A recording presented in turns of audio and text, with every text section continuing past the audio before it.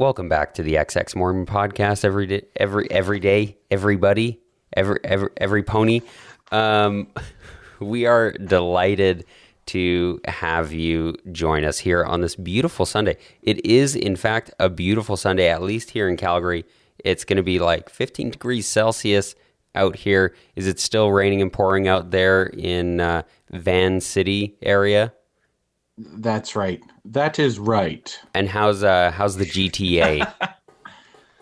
Lots of snow. It's been snowing steadily for about 12 hours. Wow. Okay. Well, Yeah.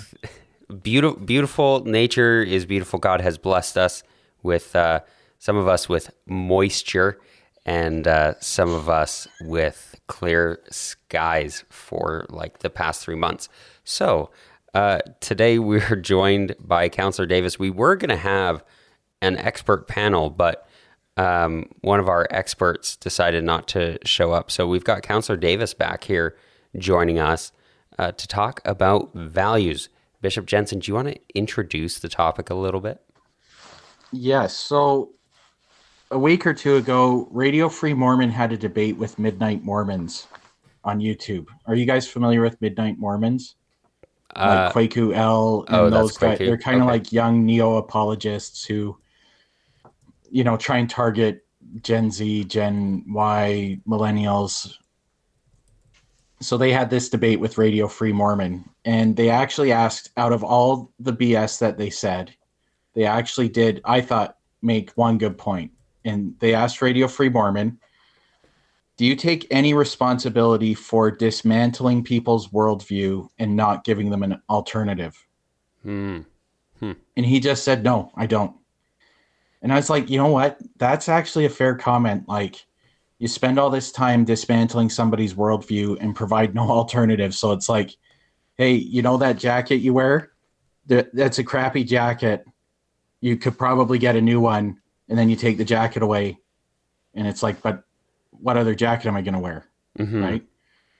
And so I think we've done what we can, just because we've been telling our own stories to kind of talk about rediscovering ourselves or finding new things on our journey out of Mormonism. But I thought it'd be good to have a little discussion and do some online quizzes about rediscovering your personal values and kind of establishing a set of personal values as you leave the church. Right. Yeah. I think that's a great idea. You already did these quizzes. Do you have I did. Do you have any values? I sent them to you guys. Did you guys take any of them? I did not because you said, "Oh, I have no values according to this quiz." And I was like, "Yeah, if you don't have any values, I definitely don't have any values." So I thought that I did the same quiz and I got you have no dominant values either. Okay, so it's just like, I think it's just kind of a blanket response until you pay the extra money to get the more comprehensive report about what is important to you. So I found that, like, while I was going through the questions, like, it was on a 5-point scale, right? Of like some always, sometimes never, right? And I could not bring myself to put always or never on anything. How about you, Councillor Davis? I think I put like one once. Right. Yeah, like I don't feel strongly either way on most things, because I don't think every subject is so black and white as we, are questioned in that, as the questions are formed in that quiz. So, like, if you think about yourself 10 years ago, how many always and nevers do you think you would have put? A lot more, for sure. I think so too. I think probably when I was active, like, everything would have fallen into an always and never. I can remember doing like Myers-Briggs personality tests in business school. Did you have to do any of those? Yeah. And just basically thinking like, well, two thoughts. Number one, how is this different from a crystal ball? Mm-hmm. Number two, what does God want me to answer? Yeah. And I remember, So on the Myers-Briggs thing, that's the like ENFPJ or whatever it is. I've always, whenever I've done those things, it's always been like straight down the middle. Like it's always been just on the edge, like 50%, 50% kind of thing. Like I think if you were to do the grid for you know how you choose your D&D alignment, right? There's like Yeah. chaotic neutral, chaotic good, chaotic evil. I'm like a true neutral. I don't care. I care about very little.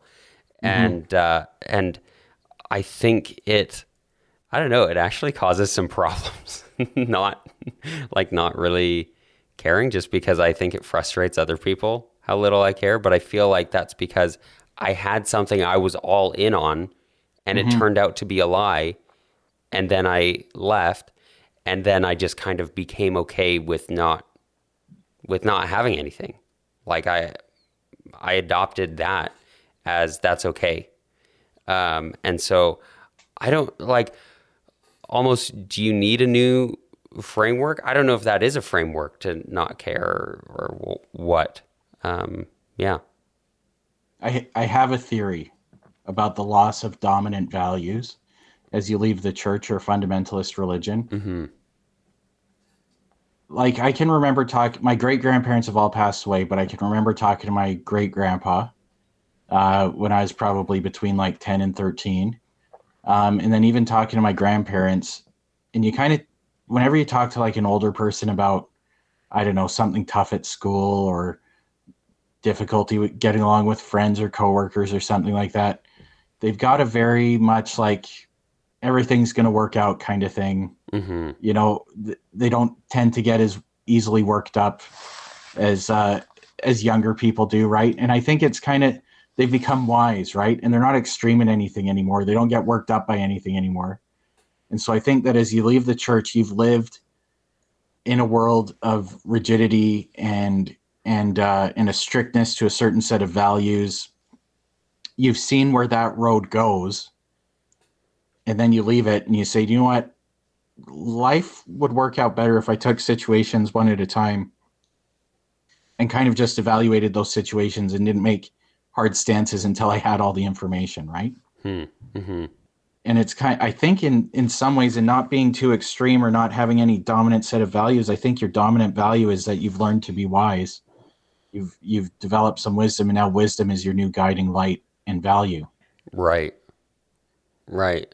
Yeah, you take things a little bit slower and maybe more intentionally as well, instead of just saying, you know, this is what my church taught me, and rolling with that. Because I definitely, like when I was in, I was all over everything. You know, it was very, you know, black and white. Even my friends in church were like, that guy is way too black and white. He needs to relax, right? Yeah. But I took it so seriously, like you should. And then because it didn't work out, now I don't take anything so seriously. Yeah, I read a book called Persuadable, and highly recommend it. And it just talks about, compares leaders that were so firm and unwavering in their position and how they are seen as incredible, driven, determined people. But then you look at other leaders that when new information was given to them, they changed their perspective or their perspective on things, and how actually being persuaded or being persuadable, not with like stupid foolishness or whatever, but like by kind of changing your opinion based on new information is actually way more important than being so firm in what you believed at the beginning. Mm-hmm. And that's kind of the stance that I've taken. I'm like, show me evidence to support one way or the other, and I'll take that into my decision-making process. Mm-hmm. And what I decided 2 years ago might be different from what I decide today. Right. And, and we don't give that allowance to politicians. We call them flip-floppers. Mm-hmm. But I think people that grow and people that go through experiences, inevitably they're going to change. Mm-hmm. And you have to give space for that. And I think a lot of individuals don't give themselves that space because it's seen as a weakness, as a flip flopper. Like we have friends that decided that they'll never mask their kids, middle of 2020, and now we're at the end of 2021, and they're pulling their hair out because their family situation doesn't allow for homeschooling, and they're basically seeing their daughters in a, like, mentally their daughters are in a bad way, because we're now heading into another winter. They actually live in a tiny home, and it's just a bad situation, but they will not mask their daughters so they can go to school. And masking is a different subject, but like, they just are just so hell bent on the decision that they made a year and a half ago. And it was an easy decision then because just because of circumstances, but now it's more difficult to follow through, and they're just unrelenting. Yeah, you kind of get stuck, and if you're too if you have like too much pride or whatever it is to change your mind, or I mean, and sometimes we do it to other people as well. Like, we're not very forgiving when people change their minds. We say things like "I told you so," or we say "I thought you said." Blah blah blah. I remember, so many things with the church and outside of the church too, where I changed my mind on something and people said, "But I thought you said." It's like, yeah, okay, I did say that, but I don't actually think that anymore. I changed my mind. New information was given to me, or I've just changed as a person in general, and now I think differently. I've grown, and I think maybe, I don't know, maybe we should be more compassionate and patient with people when they change their minds about anything. I think what you explained is, like, when you come out of Mormonism, you have the unique opportunity to do what you just did, to admit to yourself and others that you got something completely wrong. And based on new information, you're now changing your life. I'm not sure if everybody who comes out of Mormonism realizes that, because it's like they just switch teams in the same game. They're rigid and black and white as Mormons, and then they are rigid and black and white and unforgiving as ex-Mormons. And it's like you've had an opportunity to learn to become flexible and to change your mind based on new information, and to realize that there's a lot of different people in different situations. But now you've just changed teams. So instead of the people outside the church being all bad and all wrong and all evil, all the people inside the church are the infidels. Yeah. Right? Bishop, I just think you hit like the TSN turning point, or ESPN turning point on that conversation. I think you did, because like leaving the church, I took that stance. I was like, fuck it all. And now fast forward 4.5 years, and as you know, I'm going through this like spiritual journey, and I'm like, you know what? The church had a lot of crap that it fed me continually, but it did give me tools to kind of that I am kind of rediscovering right now. And to take that hard stance of like, yeah, I'm either for, because we're even told that in the church, like, if you're not with us, you're against us. And that is cult speak. And I think, that's a very political comment, especially in the US right now. Like, if you're not a Trump follower, you are a Democrat. It's like, well, wait a minute. No, I can be a Republican and think Trump is an idiot. Yeah. Is that too much political speak for? No, and if you're a Democrat, you're also a communist. And if you're a Republican, you're also religious, right? There's all these stereotypes that we put on people. But speaking of your spiritual journey, what's that I hear? Is that a plug for a new podcast? I hear. Councillor Davis has a great new podcast that's coming out. It's called the At One Mint podcast. It's kind of a take on atonement, and I feel like a little bit more of like the real idea of this At One Mint, instead of this guilt-ridden quote unquote godly sorrow, talk to your bishop repentance thing. It's kind of your spiritual journey. Do you want to tell us a bit more about that there, Councillor Davis? Sure. The premise is consciousness post Mormonism. So just kind of discovering, your own thought patterns and, why you do things inside and outside the church, but more specifically outside the church. My co-host is an ex-Mormon as well. She has a significantly different story than myself. So the varying perspectives are pretty profound and do offer you tools to kind of unpack your own religious baggage as you leave the church. So thanks for the plug, Elder Jackson. Yeah, you'll learn about the real Councillor Davis in the at 1 Minute podcast. Yes, he won't be calling himself Councillor Davis over there. So just so you're not confused, you're like, what? I thought his name was Councillor Davis. Guys, we're using pseudonyms. Duh. This is not a real church meeting right now. Yes, you may have been confused by the opening. Confused. Yeah, we're not recording a Zoom sacrament meeting right now. Yeah. So, it's a great podcast. I edited it, and so I've already listened to what's coming, and absolutely worth a listen. It's definitely a different perspective from what we're doing over here. Bishop Jensen and I are significantly more blasphemous and in our healing. But I think going back to the values, that's a big part of healing is doing it in your way and being comfortable with doing it in your way, whatever that looks like.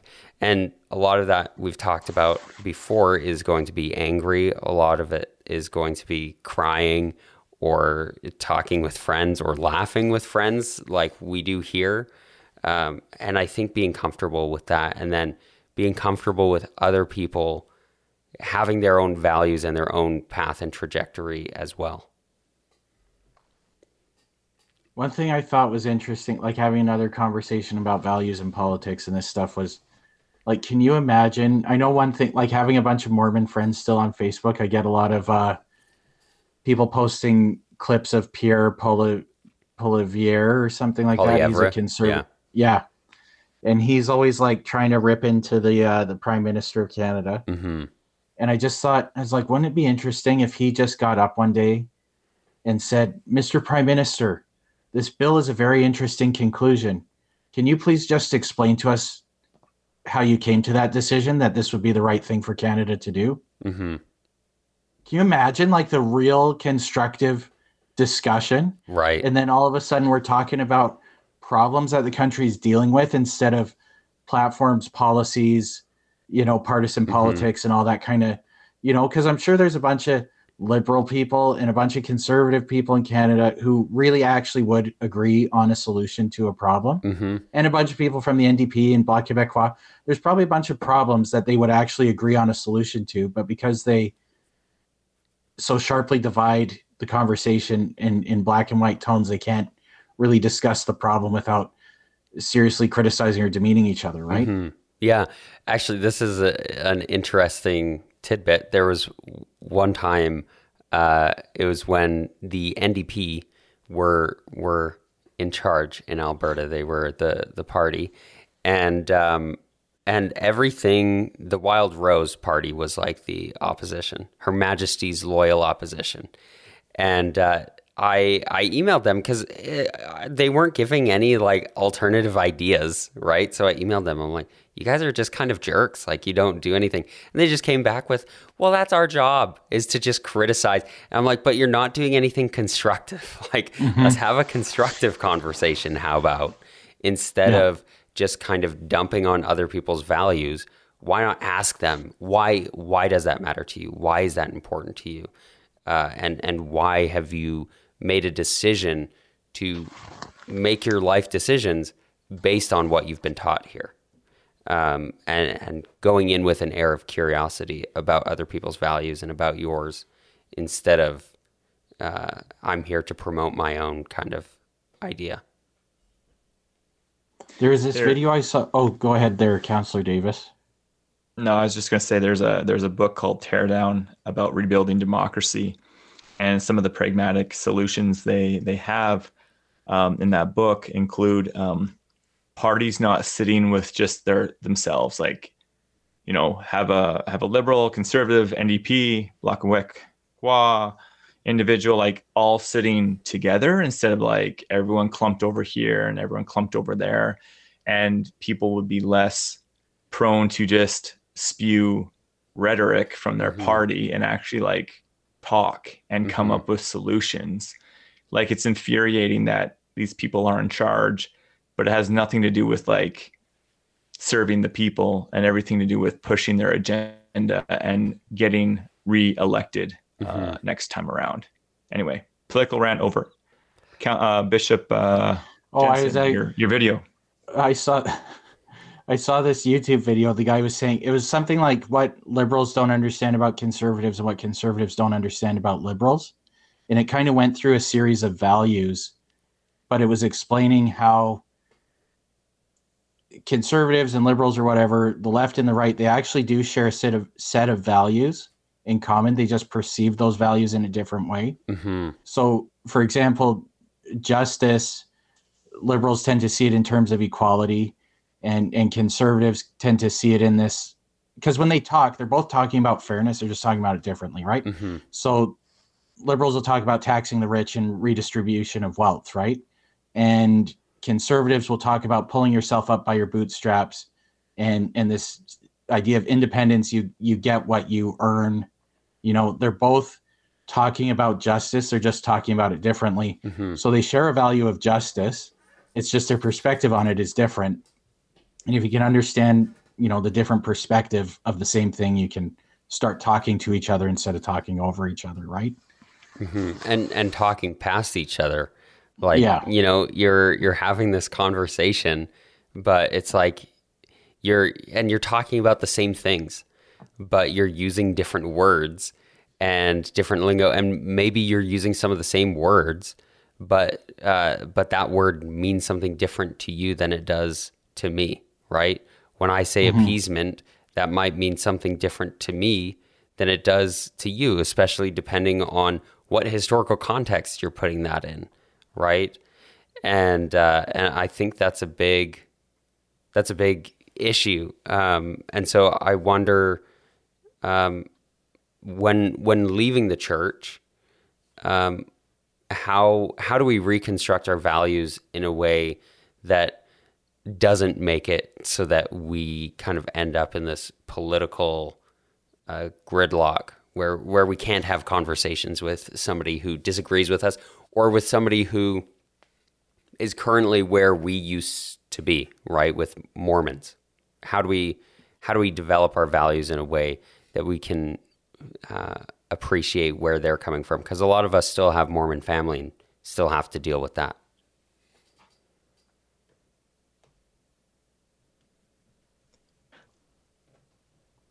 I would say, yeah, we were asked by another TBM couple, like, what do you teach your kids after we had left the church? I think I mentioned this before. I said, well, there's still like values that we feel are universal, regardless of religion. It's, you know, love, kindness, tolerance. Tolerance isn't that important in Mormonism to a certain degree, but there are these universal things that we instill in our children. And we don't need the story of Nephi, and we don't need the story of Abinadi to like teach these things that are so important to our kids. And so when I think about connecting or not offending or still relating back to people that are in the church, I just, you know, I agree with them on things. And I'm not going to take the hard stance and say, well, you guys believe in a polygamist leader and blah, blah, blah. Although I'll go there, but it's more like I believe, you know, kindness and love is super important. Do I believe that we're natural people and we're enemies to God? No, I don't. I think we're inherently very valuable. We exist together in this space, and we need to treasure each other regardless of what we believe. And, hopefully that, because it's hard to disagree with that when you're positioned like that, when you're talking with someone. But Right. And I had an interesting conversation about this the other night, actually, with a couple friends. And one of them, I didn't know this when I met him, but he's also an ex-Mormon. He joined in early adulthood and left a while later. But we were talking about where we get our values from, and not necessarily our values, but like our moral judgment, right? Like, yeah, I don't kill people, right? Like, where does that come from? And this one friend is a Christian and regularly goes to church and does the Christian things and considers him a Christian. But what was really interesting is he didn't take his moral cues from the Bible or from God or anything. He took it from a very pragmatic stance of, well, evolutionarily speaking, if we were just to kill everybody in our tribe, if we just thought that was okay, we wouldn't last. And so he just took it from that very pragmatic stance. So I thought it was interesting that his values, he didn't claim came from God, but he got something else out of his religion and out of being a Christian. So I don't know. There's a lot of different ways that people come at things, and maybe we shouldn't be so quick to judge. Yeah. I know there's one, like I have a friend who was, he left the church while still living in Calgary, took a job in Utah, didn't really tell anybody that he had left the church or that he was formerly Mormon, but he said his workplace was basically full of Mormons or ex-Mormons. And everybody would overshare all the time, whether or not they were Mormon or ex-Mormon. And he said he just pretended he was never a member of the church. But one thing he saw was when people would leave the church, you could tell because all of a sudden they like come to work with a ponytail and they grow a beard and they go to the bar every night and they're marching at the front of the gay pride parade. And it's like everything that the church told them not to do, that is their new value. It is, they just turn their life into a photo negative of the church. And I'm not disparaging any of those things. I'm just saying like, that's a very reactionary kind of way to reestablish yourself. And you're still defining yourself by Mormonism now. You haven't just stopped. being the opposite. Yeah. And now I just value everything that the church doesn't value. And those are my new guiding values. And that's how I'm going to live my life. Right. And really, same thing that I was saying before, you haven't graduated from Mormonism yet. You've just stopped playing. You're playing on the other team in the same game. The opportunity that you have is to learn to think and question and be pragmatic and evaluate if there's any utility here in the decision that I'm making and those kinds of things. I think there's certain values that I got from the church that while in the church, I took to an extreme that was not healthy. So I believe in sacrifice and delaying gratification. I believe that that's good. That if you're always chasing gratification, you'll end up addicted and broke. So that's something that but define gratification. Okay. I'm going to push you on that. Good. I mean, like if you're always chasing, I'd call it like mindless hedonism. And even like hedonism is something that I've become a little bit more nuanced. I know nuance is a buzzword, but I've become more nuanced about it because hedonism is about taking pleasure in life. Maximizing pleasure, yeah. Maximizing pleasure, right? So you might look at somebody and say, oh, they're just chasing a hedonistic lifestyle. They might not be. If I was truly chasing a hedonistic lifestyle, I think I would want to drink the best wine and the best scotch and eat the nicest food that I could afford. I wouldn't just be going out and partying. That's not, in my mind, that's what I call mindless hedonism. Well, and there are some ideas of hedonism, like some strains of hedonism that avoid sex, like celibate hedonists are Right. a real thing because in their mind, and this is, now we have contraceptives and things, but in ancient Greece, it was like sex leads to children and children are annoying. So, so they were like, I'm going to be celibate so that I can just enjoy my life. Right. And so I like that distinction you made about it being mindless hedonism, you chasing the current hit instead of the full appreciation and pleasure of life. So I'd say, like, so back to your original question, Councillor Davis, like, gratification. I always had to learn how to work and save to buy something, and Yeah. put off, like, I can buy, I don't know, I can buy some Pokemon cards today, or I can save up my money and buy a bike. I'd rather save up my money and buy the bike than spend all my money on Pokemon cards now. Also, like with kids are a lot of work, and you get these brief glimpses and moments, I find, of fulfillment, and it's a big sacrifice, and it takes a toll on you emotionally, economically, in every way. But then you start to see these little people grow and become something, and that's very, very fulfilling, right? And that is a value in Mormonism, to be self-sacrificing, to delay gratification with a bigger goal in mind. But where that gets taken to an unhealthy degree in Mormonism is when you have women who give up a life and a career just so they can stay at home and raise kids and do nothing else but raise kids, because that's what God made them or told them to do.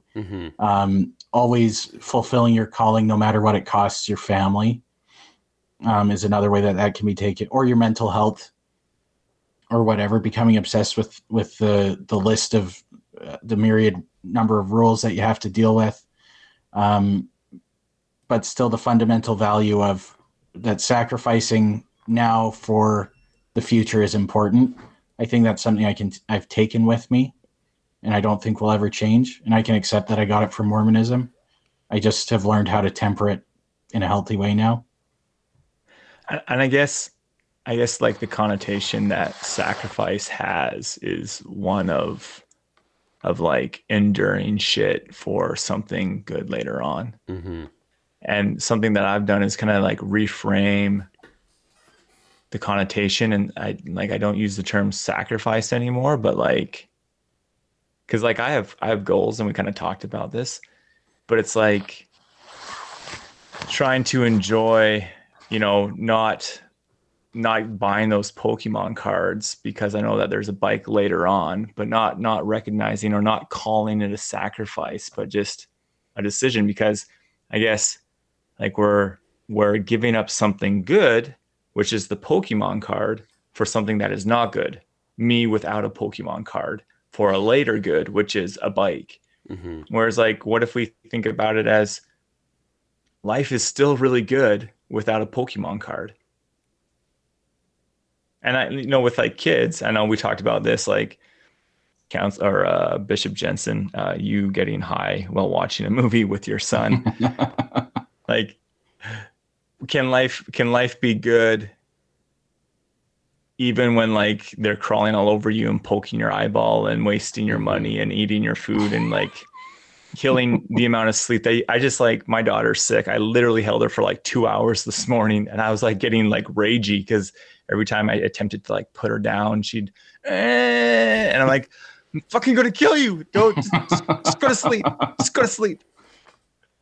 But it's a constant, I don't know, trying to like reframe the sacrifice component of it, because yeah, if we're just sacrificing continually for little pockets of happiness, like that's a pretty dreary life. I mean, we are in the lone and dreary world, so it's to be expected. Thanks, Peter. No, that's actually, I really appreciate that, Councillor Davis, because I think that that's something that'll further change my perspective on that. And then I can just enjoy my life more. Yeah, I think that's really good, reframing that, because you are making, like when you're sacrificing or delaying gratification or whatever, like you are making a rational trade in your mind, right? So be happy with the trade you're making. Mm-hmm. You're making a deal. Be happy with your deal, right?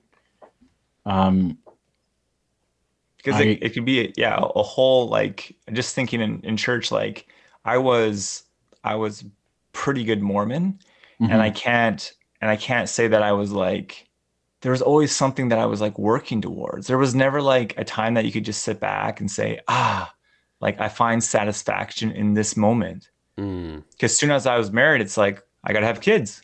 And then they don't tell you that having kids is really, really hard. And you're like, we should have waited. We should have waited to like, man. But like, yeah, just like getting into a moment and being satisfied with what we have. Like, I know Elder Jackson is about to embark on a super cool journey. And I made the comment like, well, you're going to do a lot of driving. But then he's like, I think it's going to be awesome. I love driving. So that's one of my favorite parts about going somewhere is just sitting in the car, preferably alone. I don't like traveling with people. Just me, please and thank you. Yeah. I don't know. That's like the value that I've kind of I guess like enjoying the present and finding satisfaction. So when I said define gratification, like gratification, is that similar to satisfaction or contentment, or is it like this hedonistic, mindless like hit? Yeah, that Elder Jackson kind of mentioned. Yeah, and I think kind of on the topic of this hedonic treadmill idea, okay, we're married, now we have to have kids. This is something my sister and her husband have dealt with. So his family, very, very nice people, but they his dad, I guess, told him when he turned 18, oh, you're not an adult until like you've gone on your mission. So he goes on his mission, and then he gets back and, well, I mean, but you have to like go to school or get a career, like you have to do something. And so he goes to school, he gets his master's and becomes an accountant and does all of this stuff. It's like, okay, but you got to be married. He gets married. Okay, yeah, but you're not a real adult till you've had a kid. Okay, he has a kid. Okay, yeah, but you have to buy a house before you're really an adult. And it's like this whole thing, and now they've bought a house, and now the thing is, yeah, but your kids haven't started school yet. So and it's like this whole, like, again and again, there's always something more, always some new expectation, and it sucks. Like you're never there. You're never at a place where you can sit there and say, like, I'm just enjoying this moment right now, right here. I love this, and this is great. And sure, move on to the next thing, but take some time to appreciate where you're at right now too.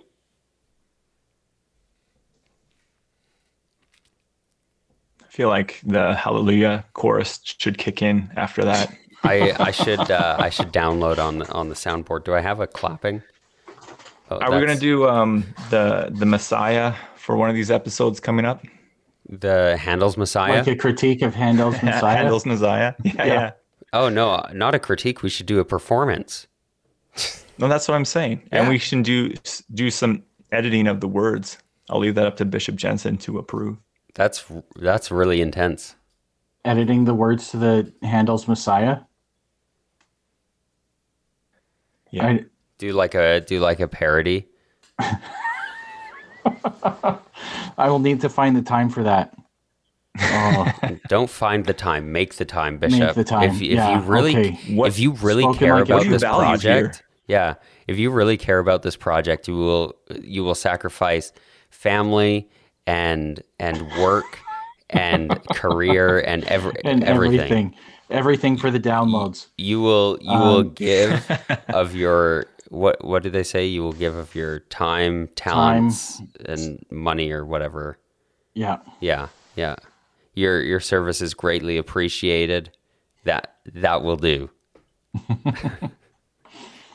So I mean, like, I sent out these quizzes as like, hey, take 5 minutes to kind of see where you're at with values.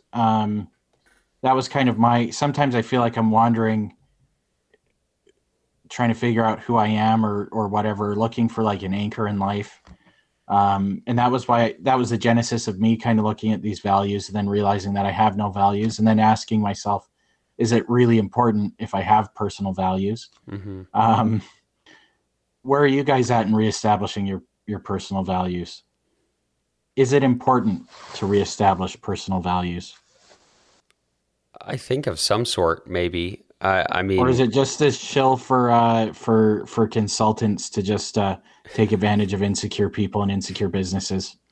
I think that's definitely part of it. That's absolutely. But I think you, I think you need to get to a place where you're comfortable. Like, if you were to ask me what are your values, I would just say the people around me. Like, that's what I care about. You know, when I'm in this conversation with Bishop Jensen and Councillor Davis, I'm in this conversation with you, right? Mm-hmm. When I was at the mall with my little sisters last week, I was at the mall with my little sisters, right? And then I had somebody got mad at me because I didn't reply to an email, but it's like, what? You know, because that's what I value. You know, I value where I'm at in that moment, and I can let those other things sit by. But yeah, as far as particular magic, you know, 3 magic words that I paint on my wall and in some special script: integrity, love, Jesus. You know, those aren't my values. My values is just spending time with the people that I'm with when I'm with them. How about you, Councillor Davis? Um, yeah, I think values for me are helping me determine, what I want in life. And it's definitely been interesting the last couple of years to figure out what I want in life. And the values kind of help establish our intentions, I Mm, guess. Um, like I'm all if this hasn't come through yet, I'm very passionate about like being present and being like with the people that I'm, with in the moment. And I spent a lot of time worrying about, both in Mormonism and in my past job, worrying about what's coming down the pipe, mm, be it good or bad, and just totally missing the here and now, which is basically all we got. Like, the future's uncertain, the past is done. Like, all we have is this moment, which is like kind of uncomfortably deep saying that. But the values have really guided me to, yeah, focus on where I'm at with myself, like making sure that I'm good, and then making sure that my wife and our relationship is good, and that my daughters are looked after.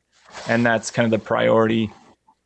When I used to hate when people would post on LinkedIn, of all places, like, I'm a father, and then, or no, I'm a husband, then I'm a father, and then I'm this, and then I'm the owner of this business. And I'm like, dude, you got your priorities messed up.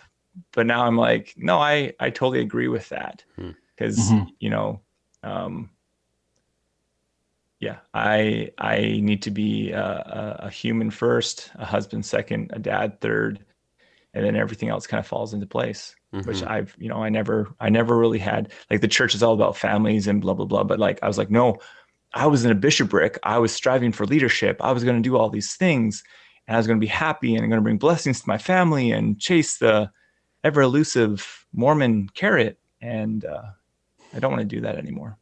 Hmm. Yeah. So you guys have both like really touched on this value of presentism, Presentness. presentness, being present, being in the moment. Do you, like, Presentism. I don't know. I don't know. Um, so like, it's interesting that you guys both have that value. Do you think there's something about Mormonism that kind of, leaving it behind makes you think that being present is more important than, or was being present important when you were Mormon? Mm-mm. No, it wasn't at all.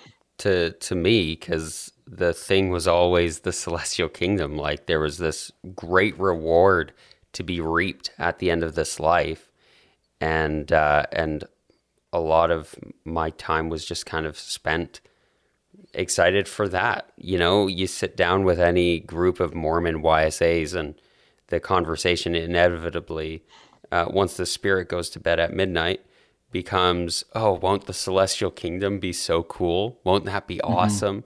And it just kind of is this wishful thinking about the future rather than this, man, I just appreciate spending time with you guys. You know, thanks for being here. This was fun. Yeah. Yeah, like we're told that we're in the fiery furnace and that we're being purified, you know, to be gold. Oh, and we're like it's insane how like everything's just deferred. Just Yeah. don't take thought of your needs now. Just, you know, just focus on God and everything will be taken care of. Yeah. I mean, we're literally taught that this life sucks. That's like a Mormon teaching is like, life sucks. You know, instead of, hey, there's lots of things that you can do to enjoy your life now and the people you have now. And I think you also miss out because, you know, and I've heard this before when people die, oh, I'll see them again. They're unconcerned that they missed out in this life, spending time with them. And they don't use that as a motivator to get them to spend time with other people who they care about. They just say, oh, well, I mean, I'm really busy with this stuff right now. And so, well, if they die, I'll just see them again. And there's kind of that weird, I don't know, weird lack of interest in family and friends and really spending that quality time with them because you got forever. Don't worry about it. Yeah, yeah. And I remember making a comment to a loved one about, you know, the rate of suicide among LGBTQ youth in Utah. And their response was, well, oh, what was their response? No, they were just like, well, they're dying, they're returning to God. I'm like, what? No, like suicide is the end event of a traumatic journey. Like it's not just one day I'm done. It's like there is years, decades of hating yourself, of feeling you're not loved, of isolation, of all these things that lead to suicide. And if we don't treasure life, then what do we treasure? Yeah. Bishop, your pondering thoughts. What profound statement will you leave us with? Or are we closing out now? What doth the Spirit prompt you? Well, I think like that's something. I guess anybody who's looking to reestablish themselves, it seems like learning to become present is a common theme among people who leave the church. It seems like because the church has got a perpetual system of carrots, you know, on to the next thing, on to the next thing. I found that as I've achieved things in life, the achievement always feels hollow.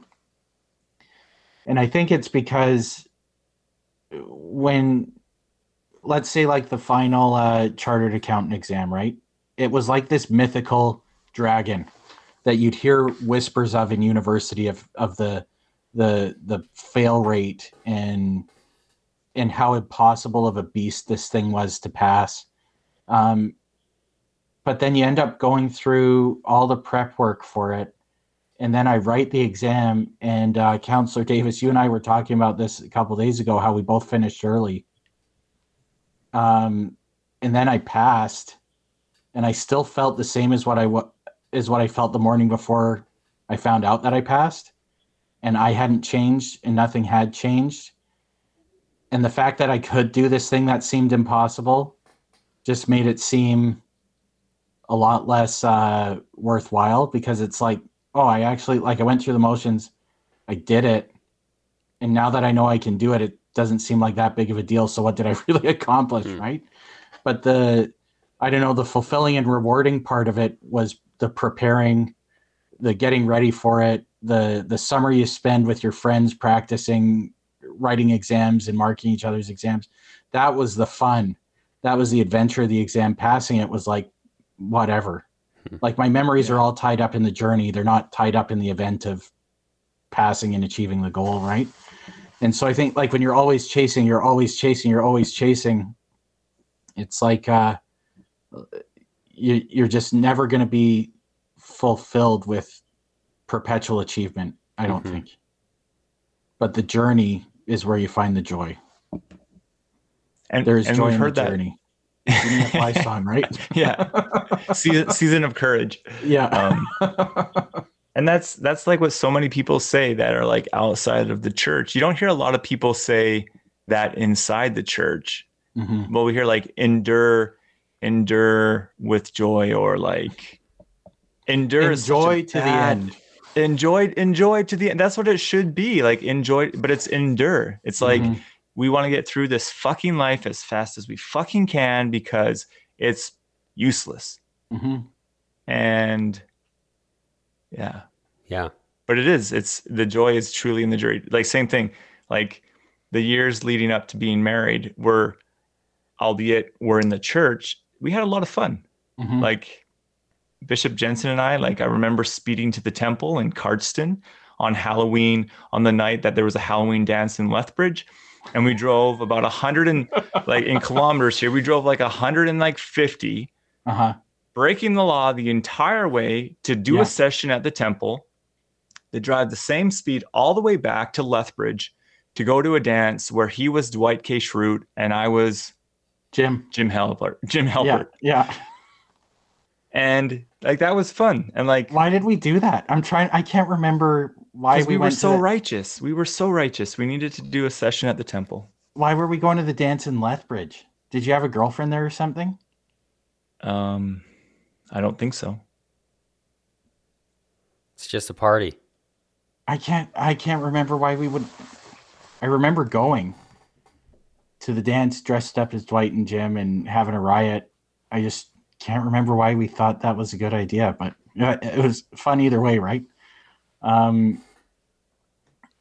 Yeah, lots of good times. Like I've gone through this thing. I remember when I got to high school and I'd look back on my days in junior high and I thought, man, Bishop Jensen in junior high had nothing to worry about. And then I was on my mission and I was like, man, high school Bishop Jensen had nothing to worry about. And then I was in university. I was like, man, mission Bishop Jensen had nothing to. And it's like every 2 years I look back on the previous 2 years and be like, man, those were the best days. And then I just realized I'm in the best days right now. And in 2 years from now, I'm going to look back and be like, man, I wish life was as chill as what it was 2 years ago. So I should just, relax and enjoy where I'm at right now. Yeah. So, okay. So, learning to be present, learning to take off the Mormon perspective of perpetual achievement and never finding satisfaction in it seems to be a key way to go when graduating from Mormonism. Yeah. Boom. And finding your values. Just chill. Okay. Are we ready to seal this in the name of the Holy Spirit? In the name of the Father, Son, the Holy Spirit. Holy Ghost. Amen. Yeah. Amen.